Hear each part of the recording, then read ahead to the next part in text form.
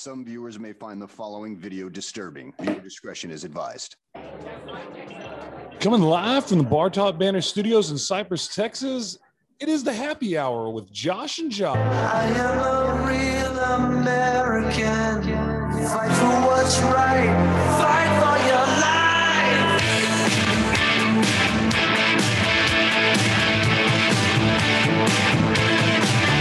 When it comes crashing down and it hurts inside, you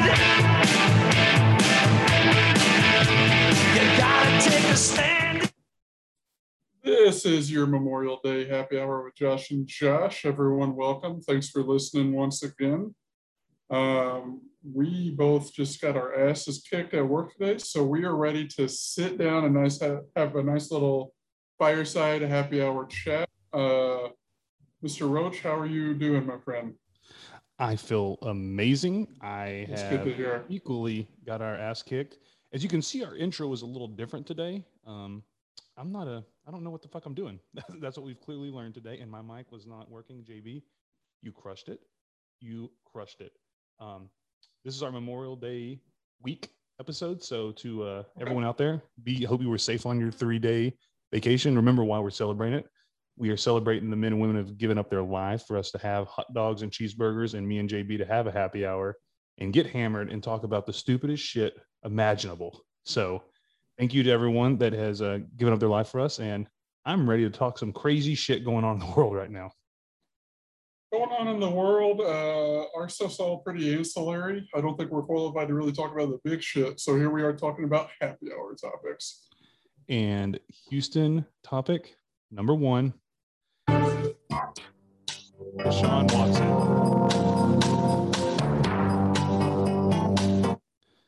Deshaun Watson news update.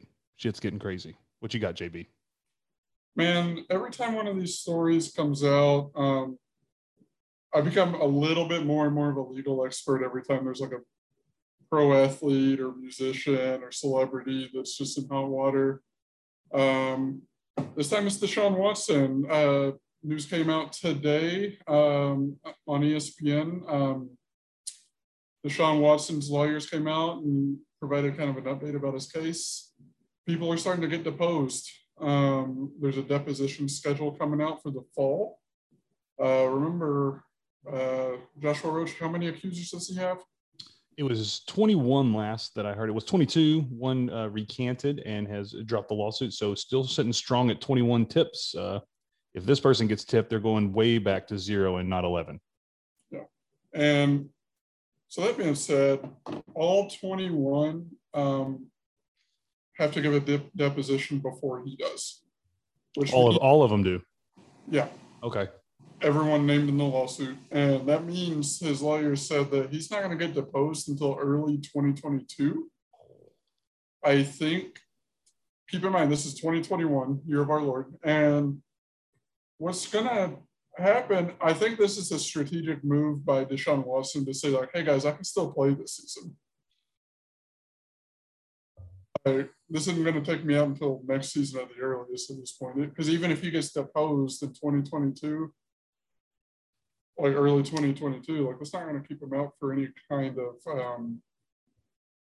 of game action this year at that point, unless the NFL brings action against him. And it seems a little silly to be talking about his game availability based off the accusations. But it seems like kind of a strategic move by his team to be available for the season.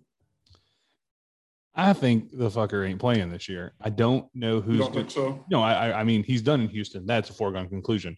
So now you're looking for a team that wants to gamble on just an image problem. Again, you got the Patriots. They don't mind second chances. You got the Steelers, love some good second chances over there. And it's the Raiders.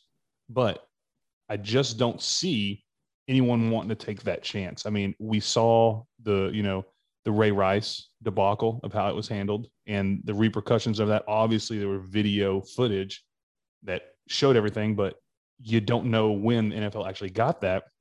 Who knows what the NFL really knows and doesn't know? It's basically Area 51. Whatever Roger Goodell feels like doing, he does.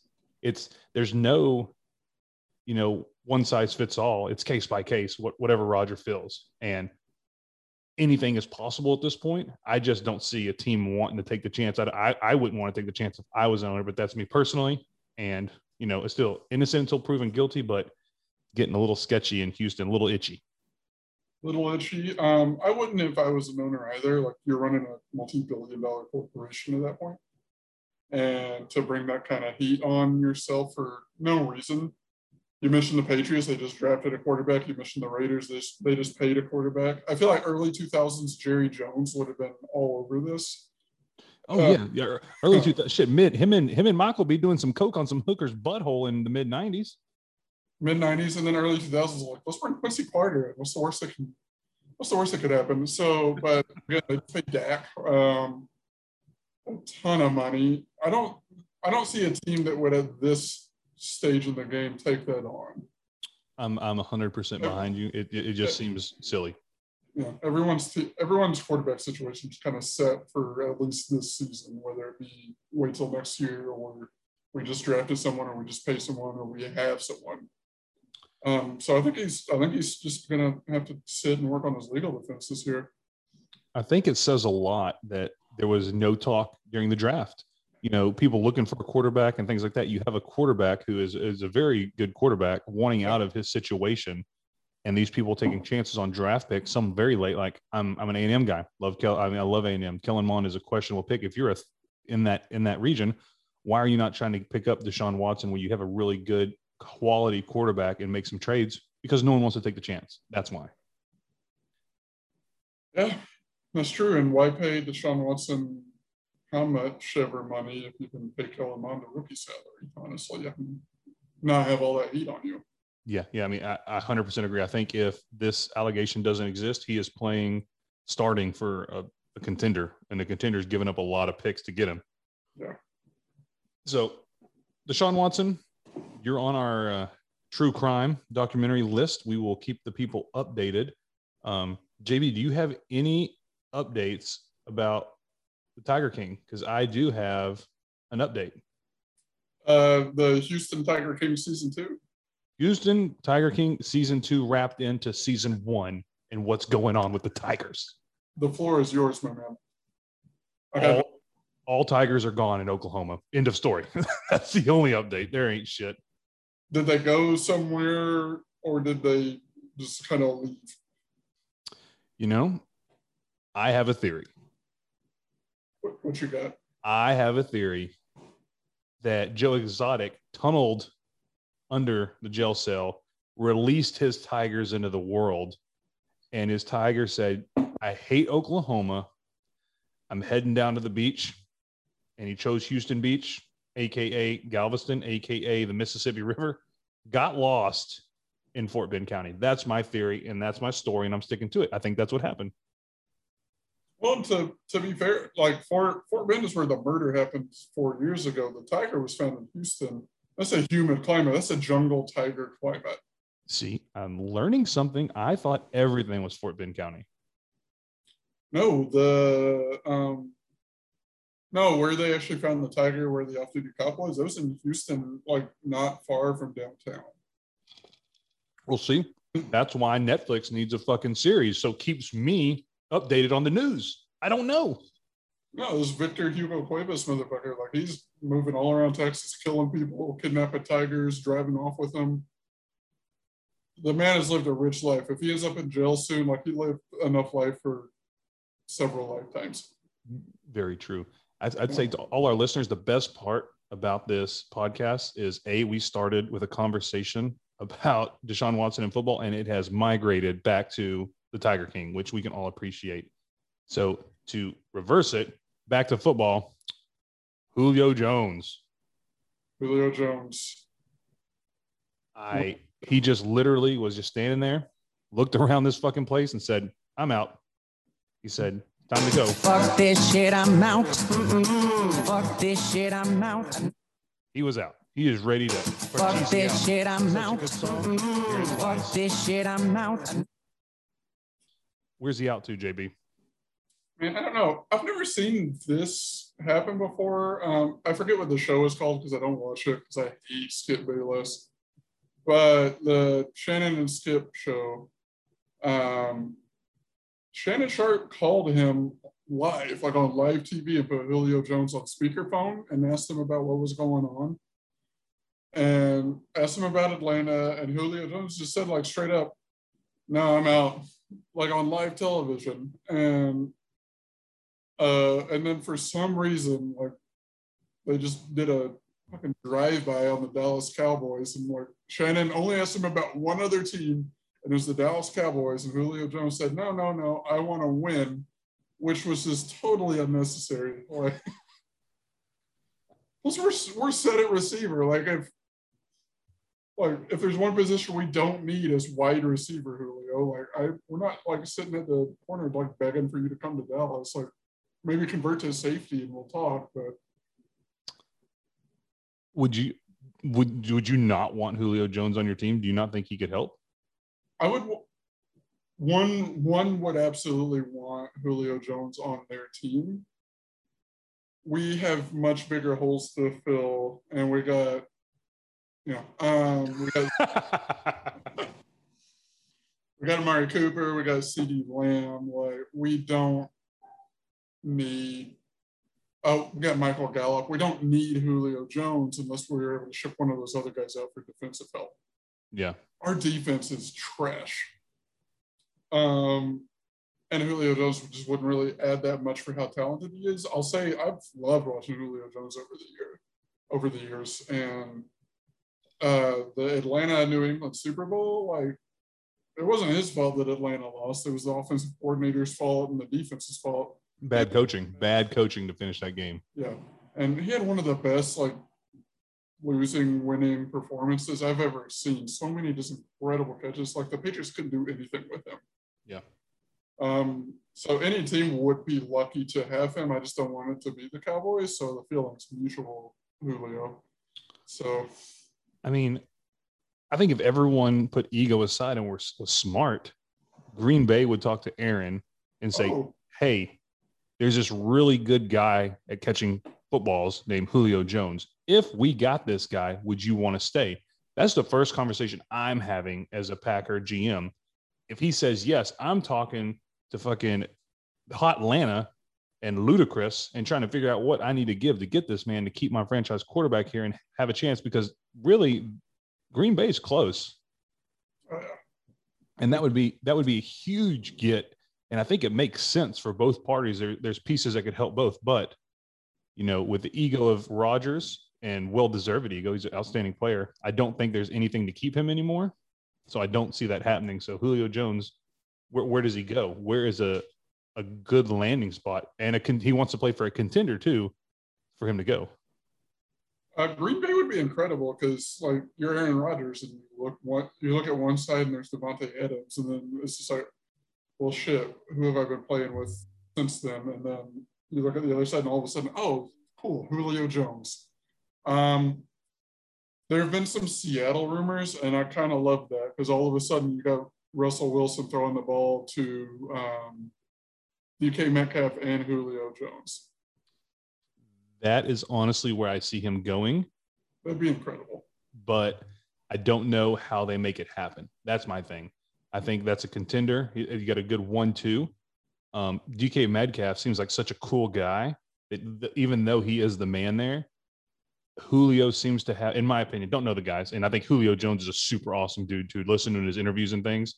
I think he would probably expect the number one spot over Metcalf, but I think Metcalf would also be like, you can be the number one, I can be the number two, I just want a ring, just by reading their comments and the kind of people they are, and they could get one with that. Yeah. And one kind of criticism of Seattle's that they don't let Russell Wilson throw the ball enough. If you spend the assets and the money to go get Julio Jones, then you're going to have to throw the ball. Yes. So I think that would kind of unlock their offense a little bit too. Excuse me. Yeah, I mean, you've got to chunk the ball. You've got to make plays that way, and they have the ability. I think Russell Westbrook. I'm thinking basketball. What an idiot, Mr. Wilson. He has the ability. Yeah, I'm getting emails. All my emails are attached to this. So pardon me for working while I'm working. No, you just want the world to know how busy you are. It's fine. Yeah. But their quarterback, he's so talented. He can adjust to anything. That's the move I think will happen. Again, everything in football happens crazily. He'll end up at the Patriots or something somehow that Bill Belichick will do something and Robert Kraft and they'll make something happen. And he's a Patriot and dear God. If I had to make a prediction, I would say Seattle. I would say one dark horse is the WFT, the Washington football team. Their defense is probably a top 5 defense in the NFL. They went out and got Ryan Fitzpatrick, who's a placeholder for sure. But they made the playoffs with a terrible offense and a really good defense. Like, why not get Julio Jones? Yeah, that's why I love having you on the show. This is how I feel about having Al on the Gig'em guys, because you just you know so much, like, analytically and know where everyone is. I'm just the content guy, so it's so good to have you to break it down even more. Like, I have 1 or 2 thoughts and you spider web it down. But yes, it's really nice. You're just amazing. You're amazing. 3.5 topics totally, but that happens to just be what we talk about. Yeah, I mean, he's the man. I can't wait to see what happens. I think it'll be interesting. Again, I'm a big college sports guy. That's where my help will come in when I'm not getting my butt kicked at work. But it's exciting to see what's going on in NFL with all these demands, to see where these franchise players that you only know them for one team are going to end up this year. Yeah. Speaking of college sports, we got a murder by Mr. Izzo's player. Yeah, man. Allegedly. This one seems pretty cut and dry, though. Keith Appling, former Michigan State guard. He was a 4-star recruit coming out of high school, McDonald's All-American, 4-year player for Coach Izzo up at Michigan State. Did not really make the NBA. I was looking this guy up today. He played, I think, 5 games for the Orlando Magic. Made $160,000 for 5 games. It's not terrible. I would do a lot of things for $160,000, and they all include orifices. It's a long list before you have to get to orifices, though. I'm just saying, there's no top part. I'm game for 160 tax free.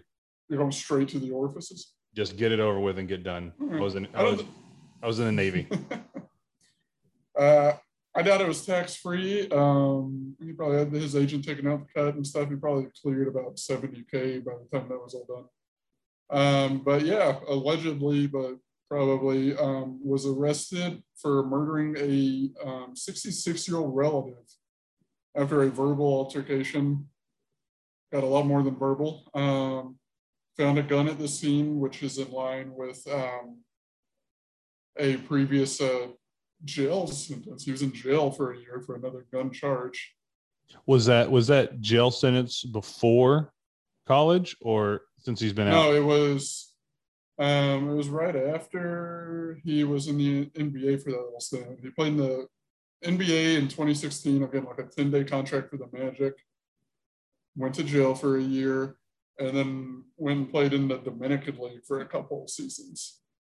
Okay. And the other day killed his elderly relative. And where was this at?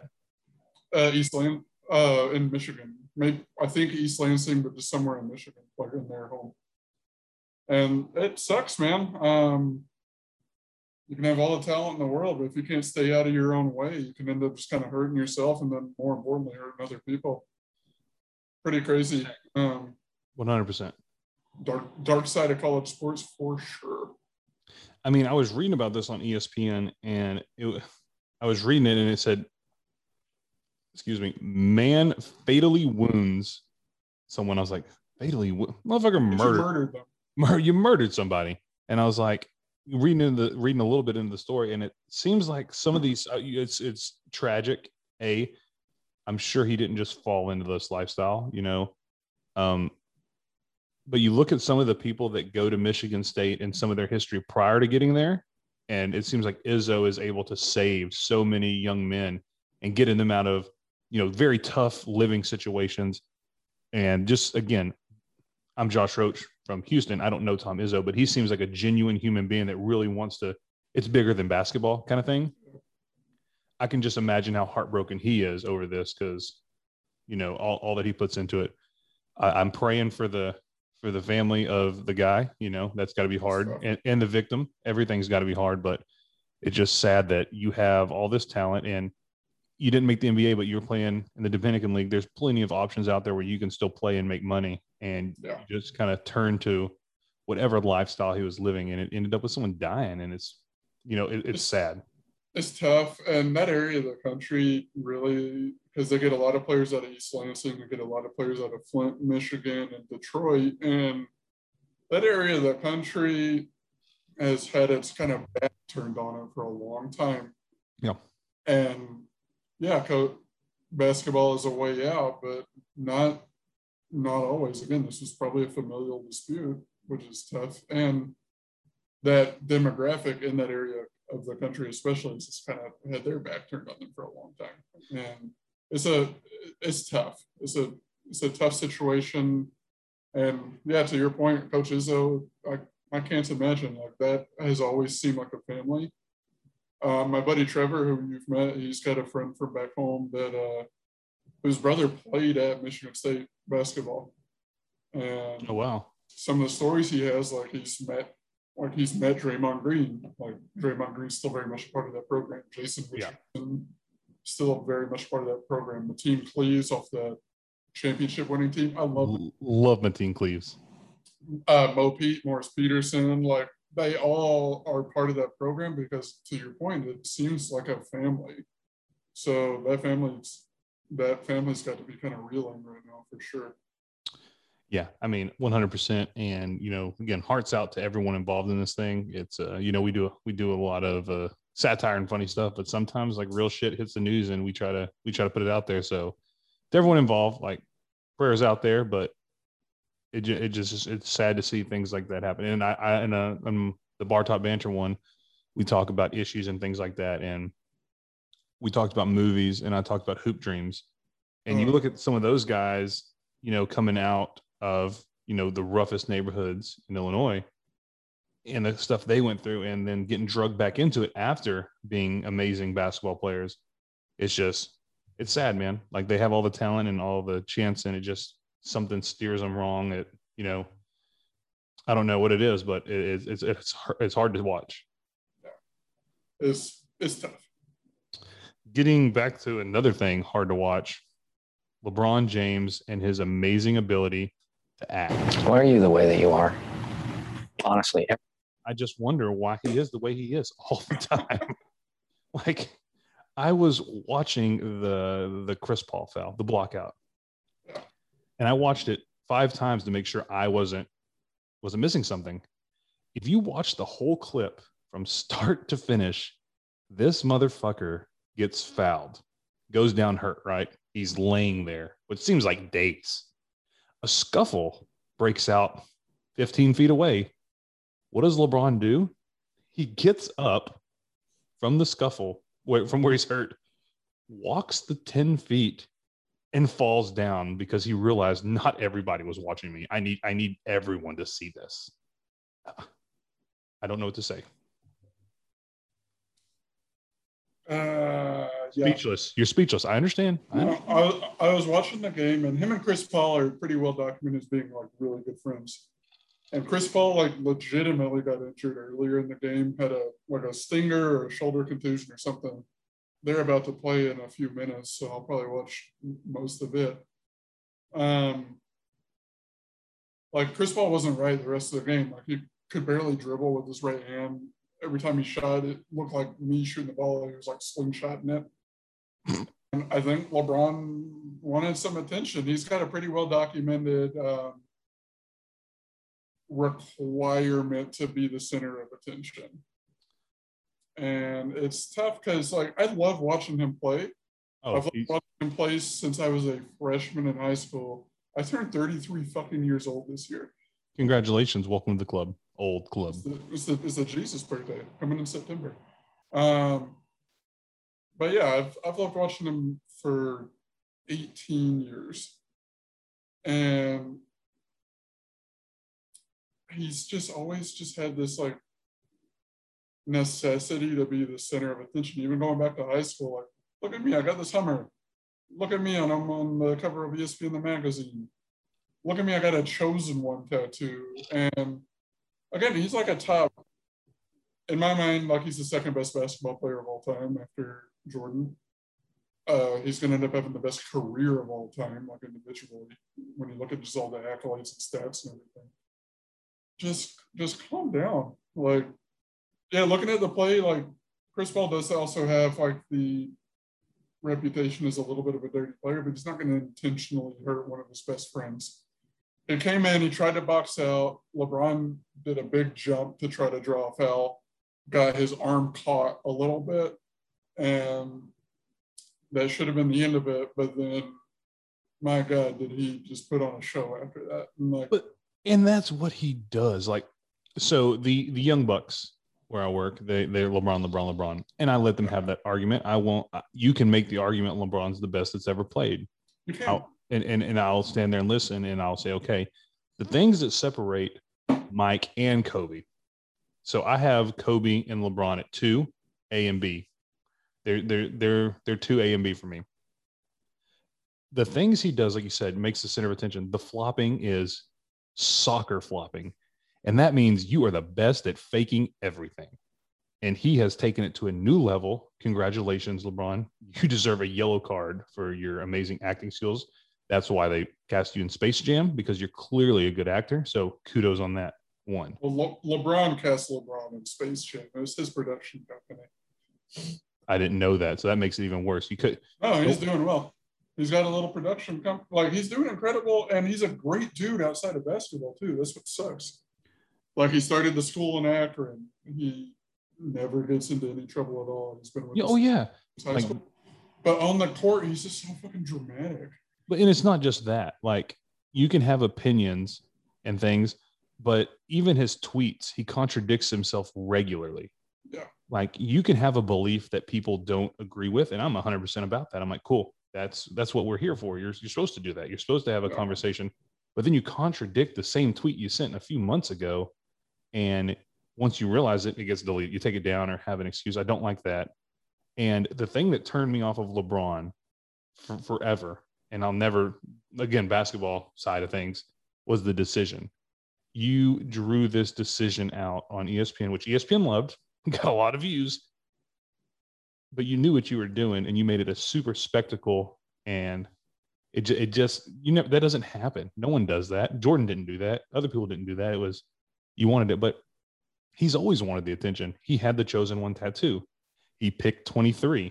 There was all these things that he did to bring that. It isn't just like, oh, you're the next Jordan and he left it alone.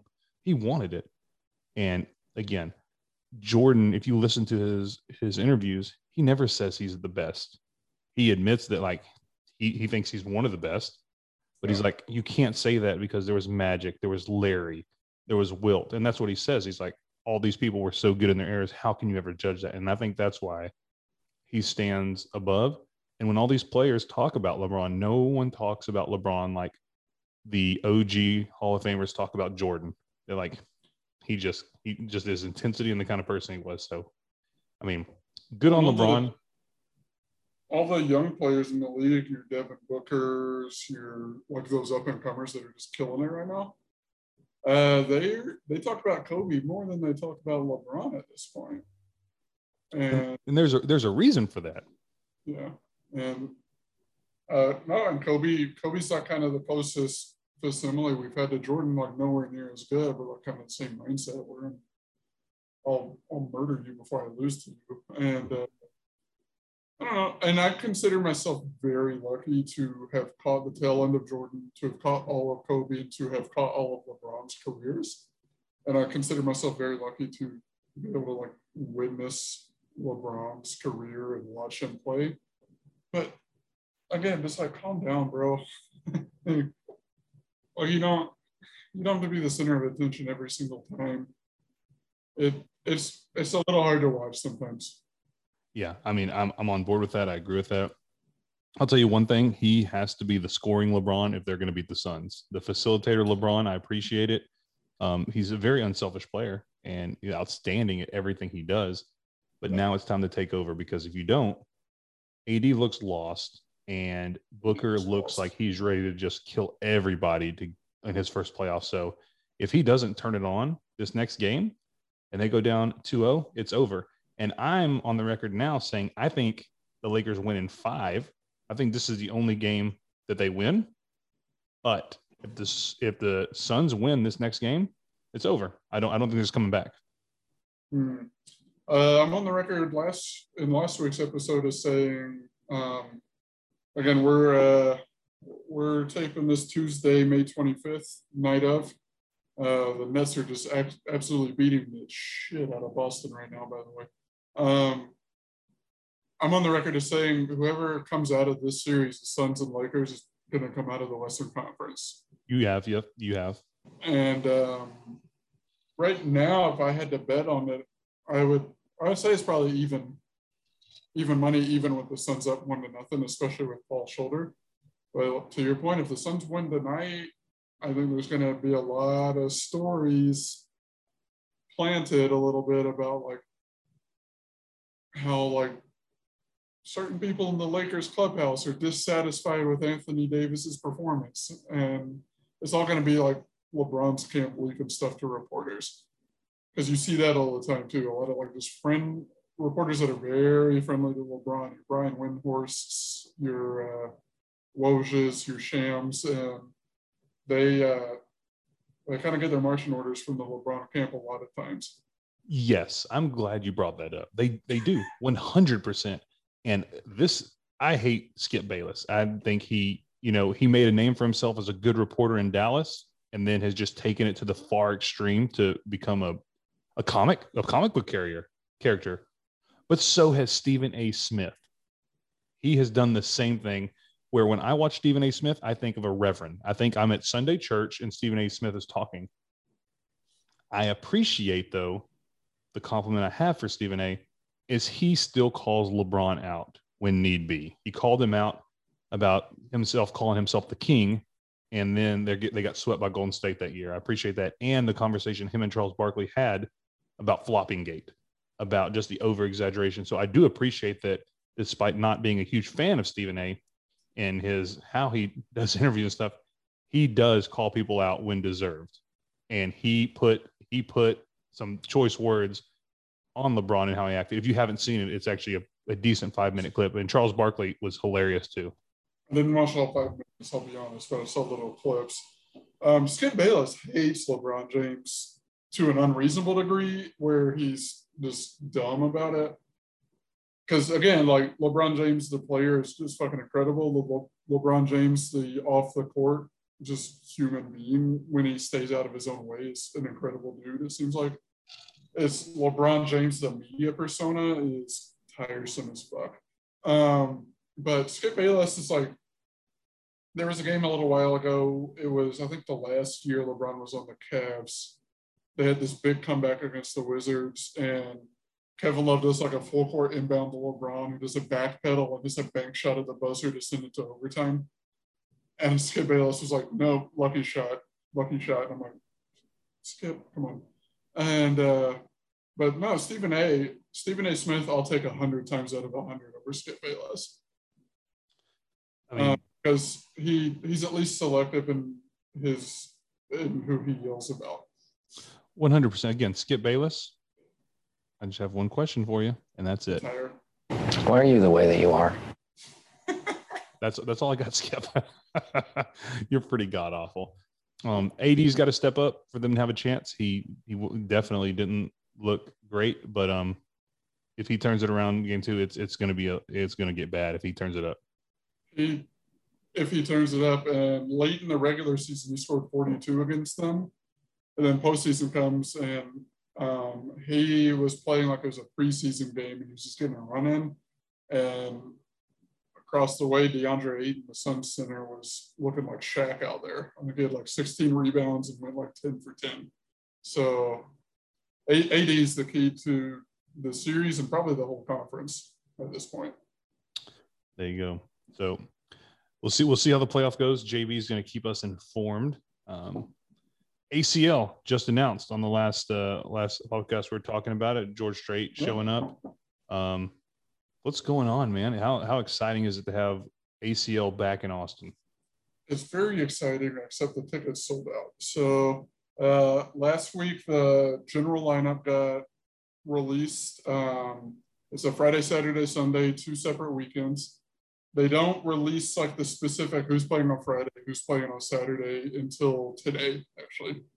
But last week, if you want to buy a pass for the whole weekend, they went on sale. They sold out within about 40 minutes.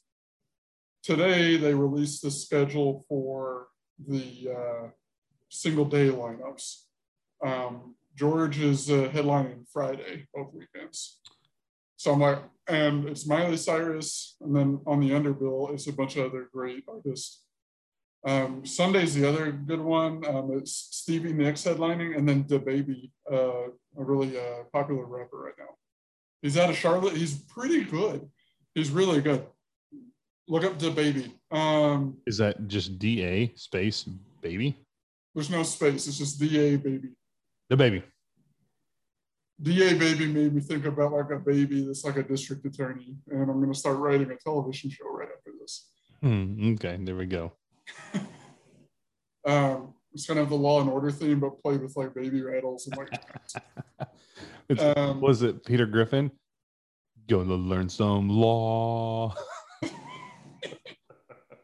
But when they release those lineups, like this is who's playing Friday, this is who's playing Saturday, this is who's playing Sunday, then they release the 1 day tickets.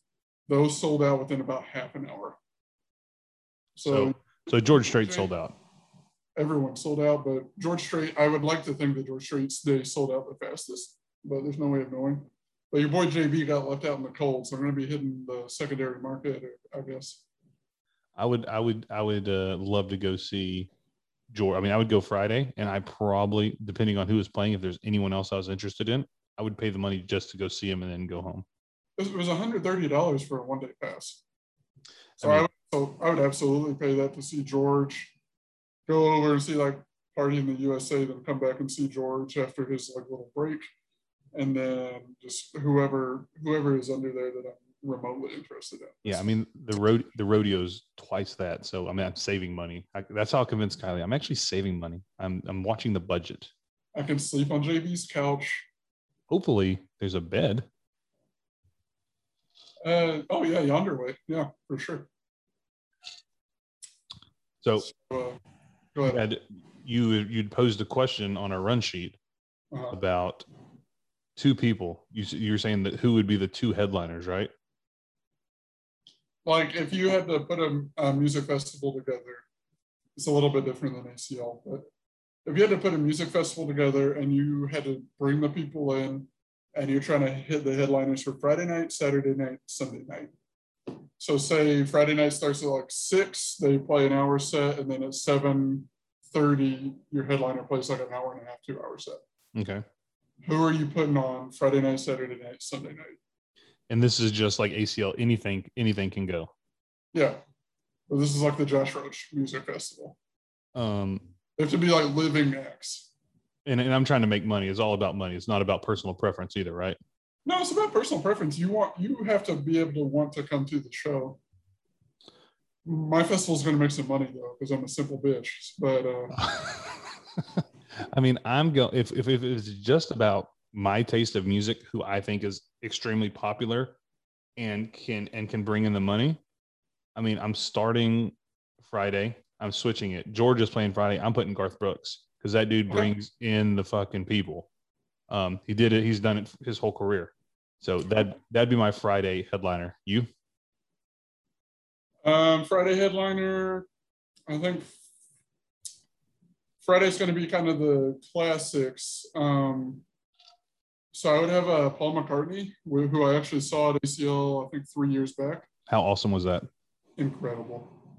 And you had probably 3 generations of people who were all just so happy to be watching Paul McCartney. There you go. People our age, people our like parents' age, people our grandparents' age were there, just like visibly just so overjoyed to be seeing Paul McCartney live. So he would absolutely be one of my headliners. So I'm going to go, so I can still think for a few seconds. Who would you go Saturday? Saturday would be my slightly more contemporary, I guess. But we're going all the way back to like the late 90s with this guy. We mentioned him on the last podcast, but my Saturday headliner would be Jay-Z. That's a good one. Yep, that's a good one. Very easy to put a 2-hour set together of Jay-Z songs that we could probably just rattle off the top of our heads. Yep. Yes, you definitely could. And this one, he would bring in a lot of money, and I've never actually seen him before, so I would just be ecstatic to see him. That's a good one. I don't like this artist, but you're talking about money, just strictly money. You got to bring in Taylor Swift. She's one of the biggest artists out there. She's going to pack the young demographic really quickly, and it's a Saturday night, so they're going to hit up 6th Street and then get hammered and then go back out. So, I mean, I think you got to throw old T Swizzle in there, despite my distaste of myself that I mentioned that. I think you have to. I mean, that's pretty fair. No, that's pretty fair. Yeah. What you got last but not least, Sunday? So Closing it down. My Sunday, I have like an early headliner and then the headliner. Oh, you're going twice. No, I think they pair pretty well together, honestly. Okay. I've seen this first act before at ACL once more. The Strokes are going to play an hour set. And the Strokes are pretty big, so there's not a lot of people that they would need to open for. Who they would open for is, and I hear they still put it on a pretty decent show, the Rolling Stones. Yeah, that's good. I love the Rolling Stones. Again, kind of simple bitchish, but I'm really into them. And I think it's just kind of like guitar rock music with a kind of really charismatic leading vocalist. I mean, that's a good. It's a good night of music. If it's me, both of these are headliners. So if we're doing doubles on Sunday, we're pairing them so well. I'm having the band that everyone wants to see that it's almost impossible to see. I mean, Pearl Jam is going to be the first one playing. Okay. They're so hard to get tickets for, and everyone wants to see them, and they seem to sell out everywhere. And they have so many great songs. Jeremy is my favorite song by them, and an outstanding video. But I've heard they put on great shows, and not that they are on the level of Paul McCartney, but the people closing the show, I'm bringing some Bono and U2 at you. Cool. Every song you can sing. It should be a fun show, an exciting show, and having a great time. I would love to see U2. That's one of my George Strait. I mean, for the 3 bands, if I could see anyone, and it's all genres, George Strait, it's U2. And even though they're not as big anymore, I've always wanted to see Block Party. Those are like my 3 bands that I would love to see before I kick the bucket. Well, we got a long time, God willing, but one of our missed opportunities was Modest Mouse because we just left the show early that time. That was a bad decision. It was. We were beat that day, but How the Edge Stole Christmas, Grand Prairie, Texas, 2007, because it was my Dodge Dakota's last ride, and we, for whatever reason, we got up there. Modest Mouse was closing it down for that evening, and we left like a couple of dumb freaking idiots. And big dummies. I regret that. So I think they're playing the same day as George that Friday. So I think that's going to be. Nope. I just burped in the fucking microphone. It happens. That's what happens when you're recording live. Sam's going to edit that one out in post. Don't do it, Sam. She's going to amplify it in post. But that's the one day I'm going to try to get so I can see Modest Mouse and George Strait somehow on the same day. That's fucking outstanding. Favorite rock show, and what's your favorite concert rock show, or you can do an A and a B if you can't break up 2. Oh, that I've been to. Yeah, that you've ever been to. Man. I got an A and a B and an honorable mention because Oh, we're going 3. I try to go 2, and you got 3. you know me, man. We've been friends for damn near 2 decades, and you asked me to do a top 5, I'll give you fucking like 8 minimum. But the 2 I remember the most is just like enjoying the most in the moment. We're both at ACL. Kind of different circumstances. One was Houndmouth. That's going to be my B, is Houndmouth. Just a great rock band. They would definitely make my like music festival lineup. Me, Mitch, Trevor, we were all into them. They were getting a lot of radio play with that Sedona song that came out a little while back. Mm-hmm. They played at like 2 p.m. one day at ACL.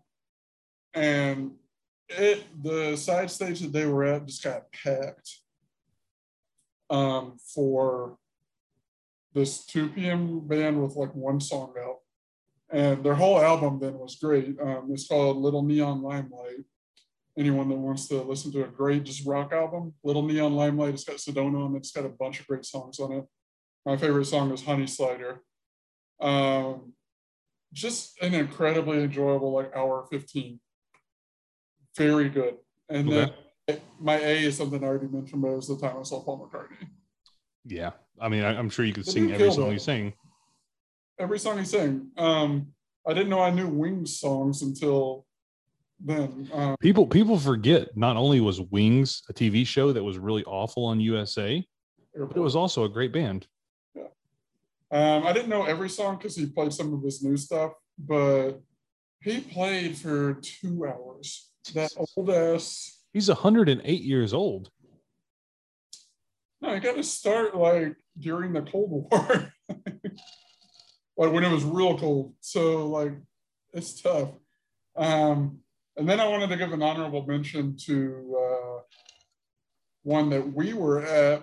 One of my favorite, just like straight up like rock performances, where just the crowd was just really into it and stuff. Say Anything at Edgefest.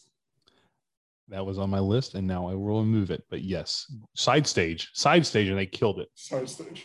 Me, you, Hunter Knox, I think Jackie Robles. Jenna Sumners. My senior year of high school, spring of 07, we were like, oh, we got to see Say Anything. That was like the Glen Rose High School house band at that point. But not that they were playing shows there, but everyone was listening to them, and they murdered it. It was such a good show. Like, it's hard to think of a time that I saw a show where the crowd was that in tune with who was playing. They always have had that energy. You know, it's sad to see what's happened to Max Bemis and the downfall. I mean, he seems like he's happy now with his wife in Tyler, Texas, and they're just doing their thing. But yeah, you have that show, which it's not on here, but that's the greatest concert A to B I've ever been to, was that Edgefest. Like you had Muse, AFI, My Kim, Killers, Say Anything, freaking Bullet for My Valentine. Like, everyone was there. Greatest A to Z show. But also when we went the next year, or that same year, we went to Warped Tour and watched them, and they tore it up at Warped Tour with like me, you, Sam, Hunter Hendershot, like Rex Hunter Hendershot, shout out. What do you call it? A deep cut? Deep cut. No, I went to school way back in the day at Hardin Simmons. Shout out Texas Hold'em in his fucking dorm room. There was, thinking back on that Warped Tour, there's 2 good shows, and it was Say Anything and Real Big Fish. Oh yeah, Real Big Fish. That was there was 2 dog shit shows, and that was Taken Back Sunday and Red Jumpsuit Apparatus. Was Taken at Warped Tour? I don't know. You're getting 2 Edgefests mixed up. We left Red Jumpsuit to go see Say Anything, and then Taken Back Sunday, we went together. I'm like, hey, they're really bad live, so be prepared. Right. And then a weird part of that Warped Tour was Katy Perry was there as well. She was kissing girls, and she really liked it. And that's all anyone knew about her. I think those are great. If you're talking about bands,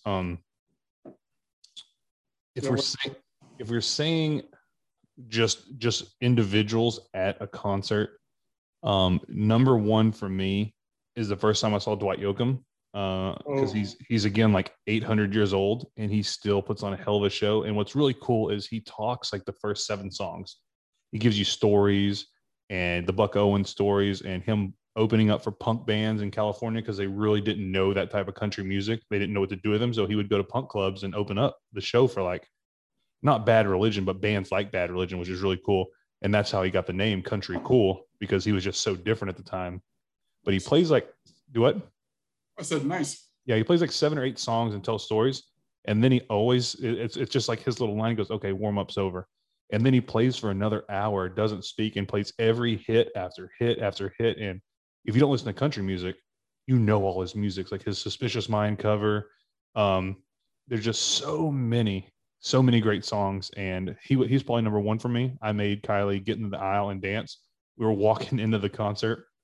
He's like, Josh, we're the only ones under 50. I'm like, yeah, it's great, isn't it? But that was a great show. B for me, it wasn't even really a rock intense show. It was me, you, Simi, and Jimmy Eat World live acoustic against the stage. And being able to just be on, basically we're on the stage because there's no guardrail. And them giving us picks. Yeah, them giving us picks and playing not only like their hits, but they played a lot of old songs. Like we got to really learn about the Clarity album. Like we had listened to it, but not like that.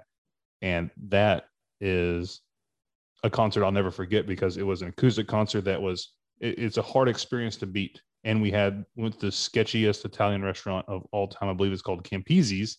Campese's thought we were going to get whacked. They're branching out, man. They got several locations now. That's awesome. They went corporate. They have a shout out in the Pony Excess whenever the guy that broke the story that SMU was doing what they're doing, the dude from Pennsylvania, that's where he had dinner with Eric Dickerson and all of them. And Dickerson's like, yo, this is a bad idea. That makes total sense that restaurant is where that kind of thing would have happened. It looked like it was straight out of like The Sopranos or Scarface or something. They had literal leather doors when we were walking in. Yeah. Leather doors. But no, yeah, they have a bunch of locations now. I went last time I went to the Texas OU game a couple of seasons ago. Yeah, there's just like a Campese's over by like the State Fair now. Like it's crazy. Like 4 or 5 different ones. I can't believe I forgot that show, man. Yeah, they played acoustic for over an hour. Then all of their roadies brought out like all of their instruments, and they were just like, all right, guys, well, we're going to just play whatever y'all want us to hear. And it was like they were just taking requests for like the full show. And then they did that again for like 10 more songs. And I think we both got a request then. I can't remember which. Yeah, I requested Sweetness. I'm like, because I was like, and then he gave me the pick. That was so cool. Yeah, and we both got a pick, and we were kind of comparing them after the fact. And I was angry.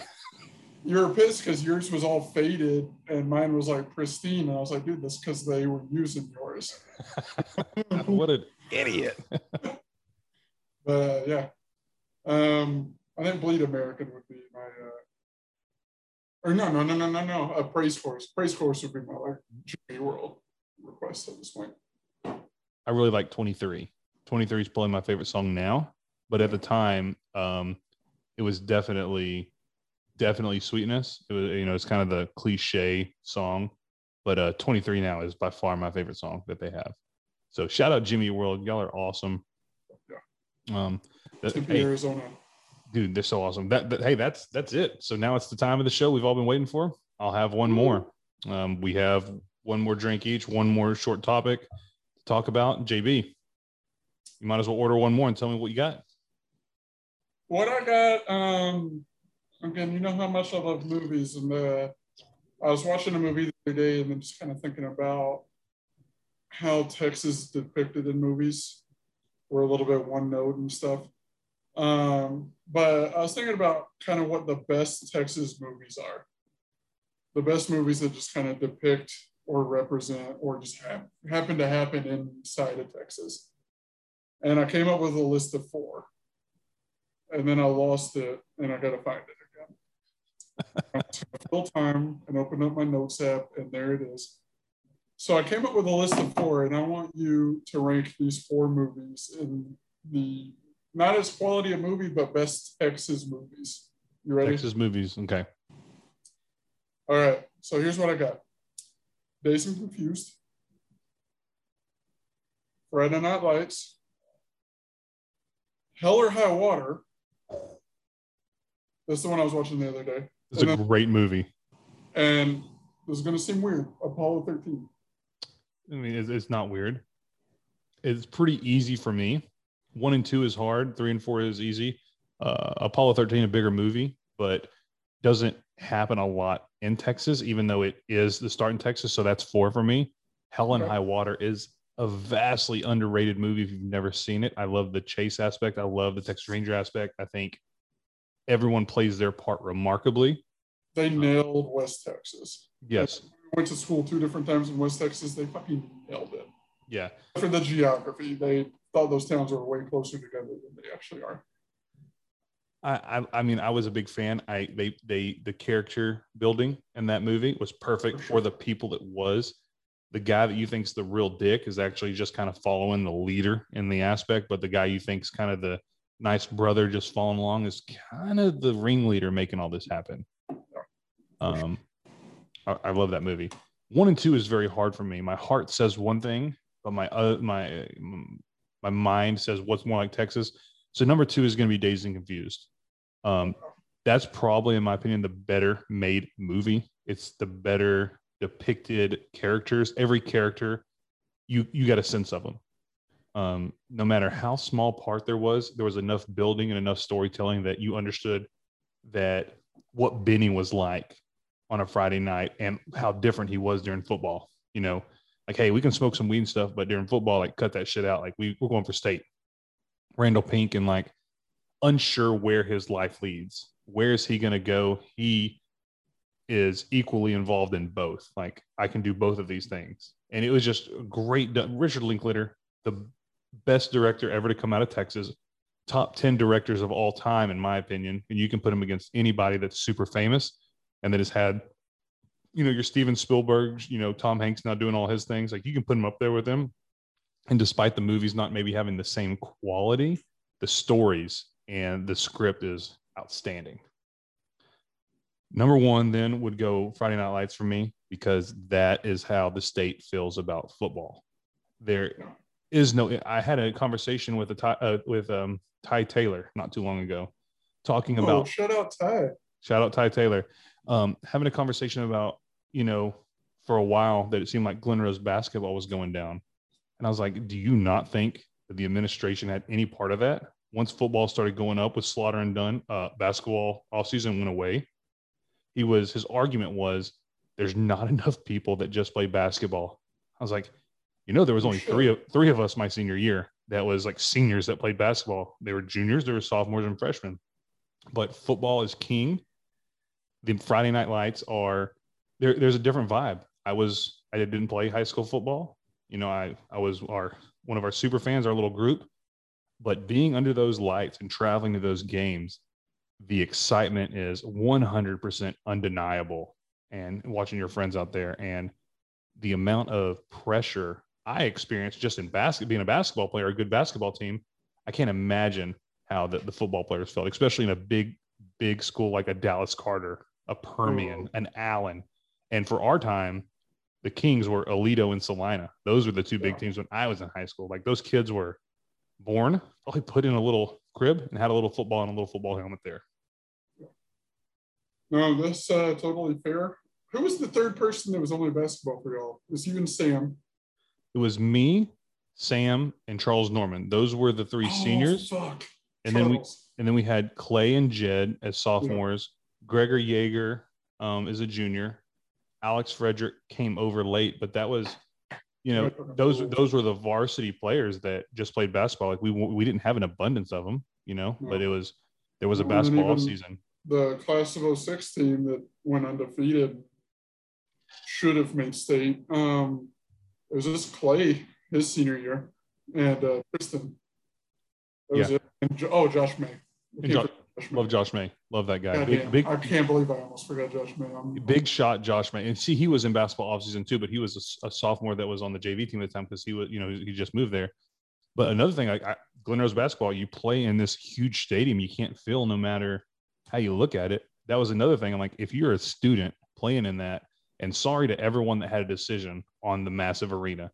If you watch this, I am sorry, but you have taken the energy out of Glen Rose basketball. Playing in their old red gym, we packed it.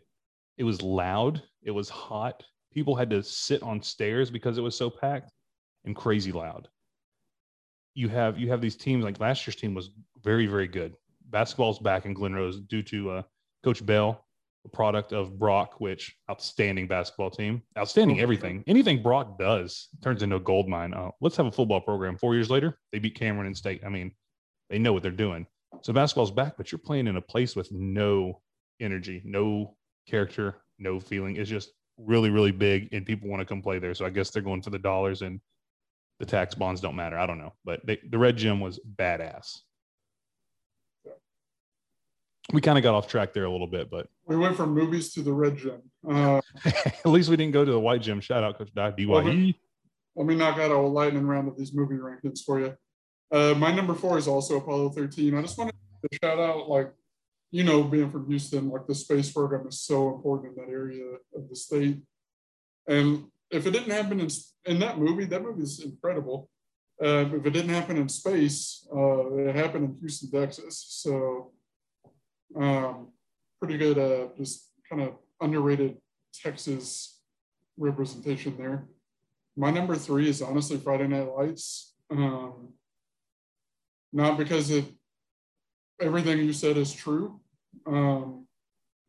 It all just seemed a little bit kind of commonplace because they were trying to say something that I was just seeing every week anyway. Yeah.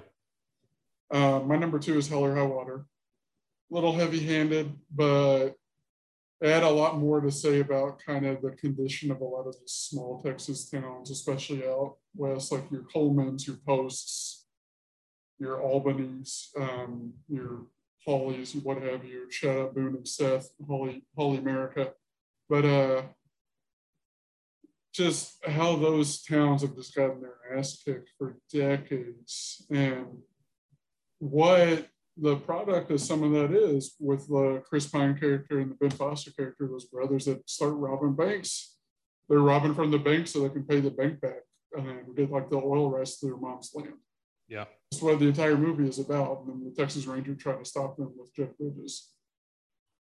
And then you said it, Richard Linklater, just an incredible filmmaker, between Boyhood and Dazed and Confused and Slacker, the Before trilogy, School of Rock. But yeah, Dazed and Confused, man, is kind of about the people within the construct that leads to a Friday Night Lights. You have the old couple stopping Pink saying how's the arm? You're going to throw for 2,000 yards this year? And he's like, yeah. And then you have this construct of this little form that the coach wants him to sign that's kind of following him around this whole movie. And it's a reminder of just the expectations that he thinks he has to live up to if he plays football next year. Mm-hmm. And if he doesn't play football, he gets to just kind of hang out with his friends, but he might just be, quote unquote, just a dude that works for the city in 10 years. And then you have the people the freshmen and sophomores that they look at that and they're just all right, well then that's my path for the next 3 years and then for the next lifetime. Yeah. And it really perfectly encapsulates the experience of what it's like to kind of grow up in Texas. And I got an honorable mention. The only other movie that's close is another Jeff Bridges movie. It came out way back in the 70s. It's called The Last Picture Show. Yeah. Forewarning, it's a little boring, a little slow. But it's got Jeff Bridges in it. It's got a lot of people in it that would end up being famous. Horace Leachman's in it, another famous old actress. She plays one of the grandmas in Benchwarmers. But it's the movie that's the most evocative, even more than Dazed and Confused. It's the movie that reminds me most of where we grew up. It's the movie that reminds me most of Glen Rose, Texas. Every story is really just every story, it's like the story of like these two characters, these two characters, these two characters in this small town. And they all look up to this guy, Ben the Lion, who like owns the local theater, which is why the movie's called The Last Picture Show. You've got a couple characters that are like signing up to go be in the Army or the Navy, for example, because I think that's kind of their way out of Glen Rose, like they're just logical next step. I understand that. I know that you can absolutely speak to that. I think you would be very reminded of a couple characters in that movie. You've got characters that are getting involved with like their coach's wife while the coach is like out of town. You've got characters that are getting involved with like their friend's girlfriend, and you've got characters that are like growing up like brothers that end up hating each other, and then when they meet back up a month later, just picking up a friendship like nothing ever happened. It's the movie that just reminded me most of growing up, even though it's a movie from the 70s that's about the 50s. I'm going to have to watch it now. That's what Glen Rose is. It's a bunch of people that grew up in the 50s that raised a bunch of people that grew up in the 70s that raised us. I'm going to have to throw a couple more films out that you've left out some classics, and one that's obscure movie that you would talk about getting out. Dancer Population 81. It is a movie I saw when I was a kid. It's a West Texas town, graduating class of 4. The guys, when they were freshmen, bought a bus ticket out of town because they're getting out. And that's kind of the plot. It's the dude, the big character I remember in there is the guy that played Nick Papagiorgio in Vegas Vacation. He was in all those movies. He's in there, right? So that's one. You talk about Texas movies, there's no way you don't talk about Lonesome Dove in there. That is obviously a different time and place, but filmed in Texas. The last two, one of them you wouldn't even, I don't even know if they mention it being Texas, but we're just talking about being filmed in Texas is kind of how it started. Can't forget What's Eating Gilbert Grape and the big fat fatty that dies in the house. I can't believe I didn't know that it was filmed in Texas. Filmed in Texas. Two more. One of my mom's favorite movies, so shout out Janet. Terms of Endearment with Jack Nicholson and because I love it when they go eat at Brenner's in Houston. I think we're going to need to get you drunk so you're not an incredible bitch.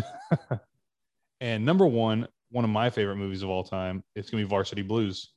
I love Varsity Blues. It's fair. It's the poor man's Friday Night Lights when you talk about reality, and that was on the Bar Top Banter podcast when we're talking about movies. The dudes that were acting as the football players knocked themselves out cold to make it look real. So those are some of those movies. If you're watching this and you're from Texas, which I'm sure a majority of everybody is, check out those movies. Those are the ones that aren't always going to be well known, but there we go. Very nice. What's your? I'll have one more. That way, we're just gonna. It's a one and done kind of thing. Since we are talking about Memorial Day, it's gonna be a war movie, and this is what's gonna make it tough. There's no A and B. There is just a one. You have someone that's never seen any war movie. It can be 1, 2, Vietnam. It can be anything, and you want them to get the general aspect of what you would believe war is about, everything from the battles to the orders of how it works and the camaraderie, all one. What movie are you watching? You got to go first. I got to go first? You got to go first. I have so many I want to name, but if we're just talking about the feeling of war and you want to see really what the war probably is as a whole, it's probably going to be Lone Survivor. It talks about the camaraderie in a bunch of different areas. Again, I was not a special forces person. I do have friends that were special forces. My brother worked closely with special forces. Shout out JP. When you're watching that movie, those 4 guys never stopped believing they were going to win. They knew some shit was about to get heavy, but being SEALs, you're trained when you're tired. That's when you're the most dangerous, and vastly outnumbered felt that at the end they were going to win. So that's their closeness. If you go to the very beginning of the movie, the blonde-haired guy has to do the little song and dance to warm up the crowd, but then when he has to do the SEAL speech, it's like no fucking around. They're don't fuck it up. Like, you mess up one of these words, shit's on. We're ready to go. Shows you how serious they take it. Their friends are in trouble. They send the whole team down to save them. Unfortunately, that goes bad as well. Michael Murphy. You have some people that do this CrossFit challenge that have no idea what the Murph challenge is or what it's about. I've talked to them at work, no clue. The man knew that he had to make this call for his friends and team to survive. Goes to the most exposed place, knowing, he gave all his ammunition away, knowing what's about to happen, but makes the call. That shows like how heroic and how they break down these special forces guys to really show the team like their life, in their opinion, doesn't matter as long as the team succeeds and they live. And then just 3, the sheer determined will of, especially a Navy SEAL, to you're not done until the last bullet is gone or my last breath's taken. That is, if you want to watch a war movie, I think everything is involved in that. That's my number one. If you actually, and that's my opinion, if you talk to a lot of Marines, there was a vote. This was before Lone Survivor came out. What movie was most realistic of how you felt in war? And it seems weird. Battle of Los Angeles, where they're fighting the aliens, but they're saying the tactics and how they have each other's back and different movements, that was very realistic of the Brotherhood of Marines and stuff in the thing. Again, it was Alien, so it's not on there, but I think for me, that's the one. Lone Survivor. And sorry, Dad, if you're watching this, I know yours would have been Full Metal Jacket, so I do apologize. That movie's a lot. Full Metal Jacket as a comedy, it just delves into just being the most tragic movie you've ever seen. It's so cool that he did that all ad lib. There was no script for him. The drill sergeant when he's yelling, 100%, 100% no script. Or Arlie Ermy, shout out. One thing I'll ask you about Lone Survivor. Do you know who directed Lone Survivor? Who directed it? I have no idea. Peter Berg. Do you know what else he directed? Negative. Friday Night Lights. Those are both up there. So I must really like Peter Berg. Big Peter Berg episode for you. I know that you love explosions in the sky, and so does he. And I think you walked down the aisle. You're wedding to explosions in the sky. I did. Your hand in mine. Which was in Friday Night Lights, right? Yeah, I wanted to do Daniel Lanos song, and I can't remember the name of it, but it was a little too rocky, my wife said. But it's the one where they're trying to score a touchdown and they don't quite make it, and that guitar riff, that's the one, but it was a little too rocky for the wife and mother-in-law. Oh. No, that's Peter Berg's the only person in the world who probably likes explosions in the sky more than you do. Another great concert. They played for like 2 hours, and they literally said, "Hey, we're explosions in the sky. We hope you have a good time," and didn't talk again. It's incredible. God dang, man, there's so many good war movies. It's such a good way in just to tell a great story. I don't want to give just an obvious answer here, and I'm going to just bring it up after the fact.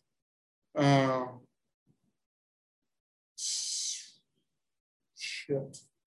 You got one, huh? I got 3. No.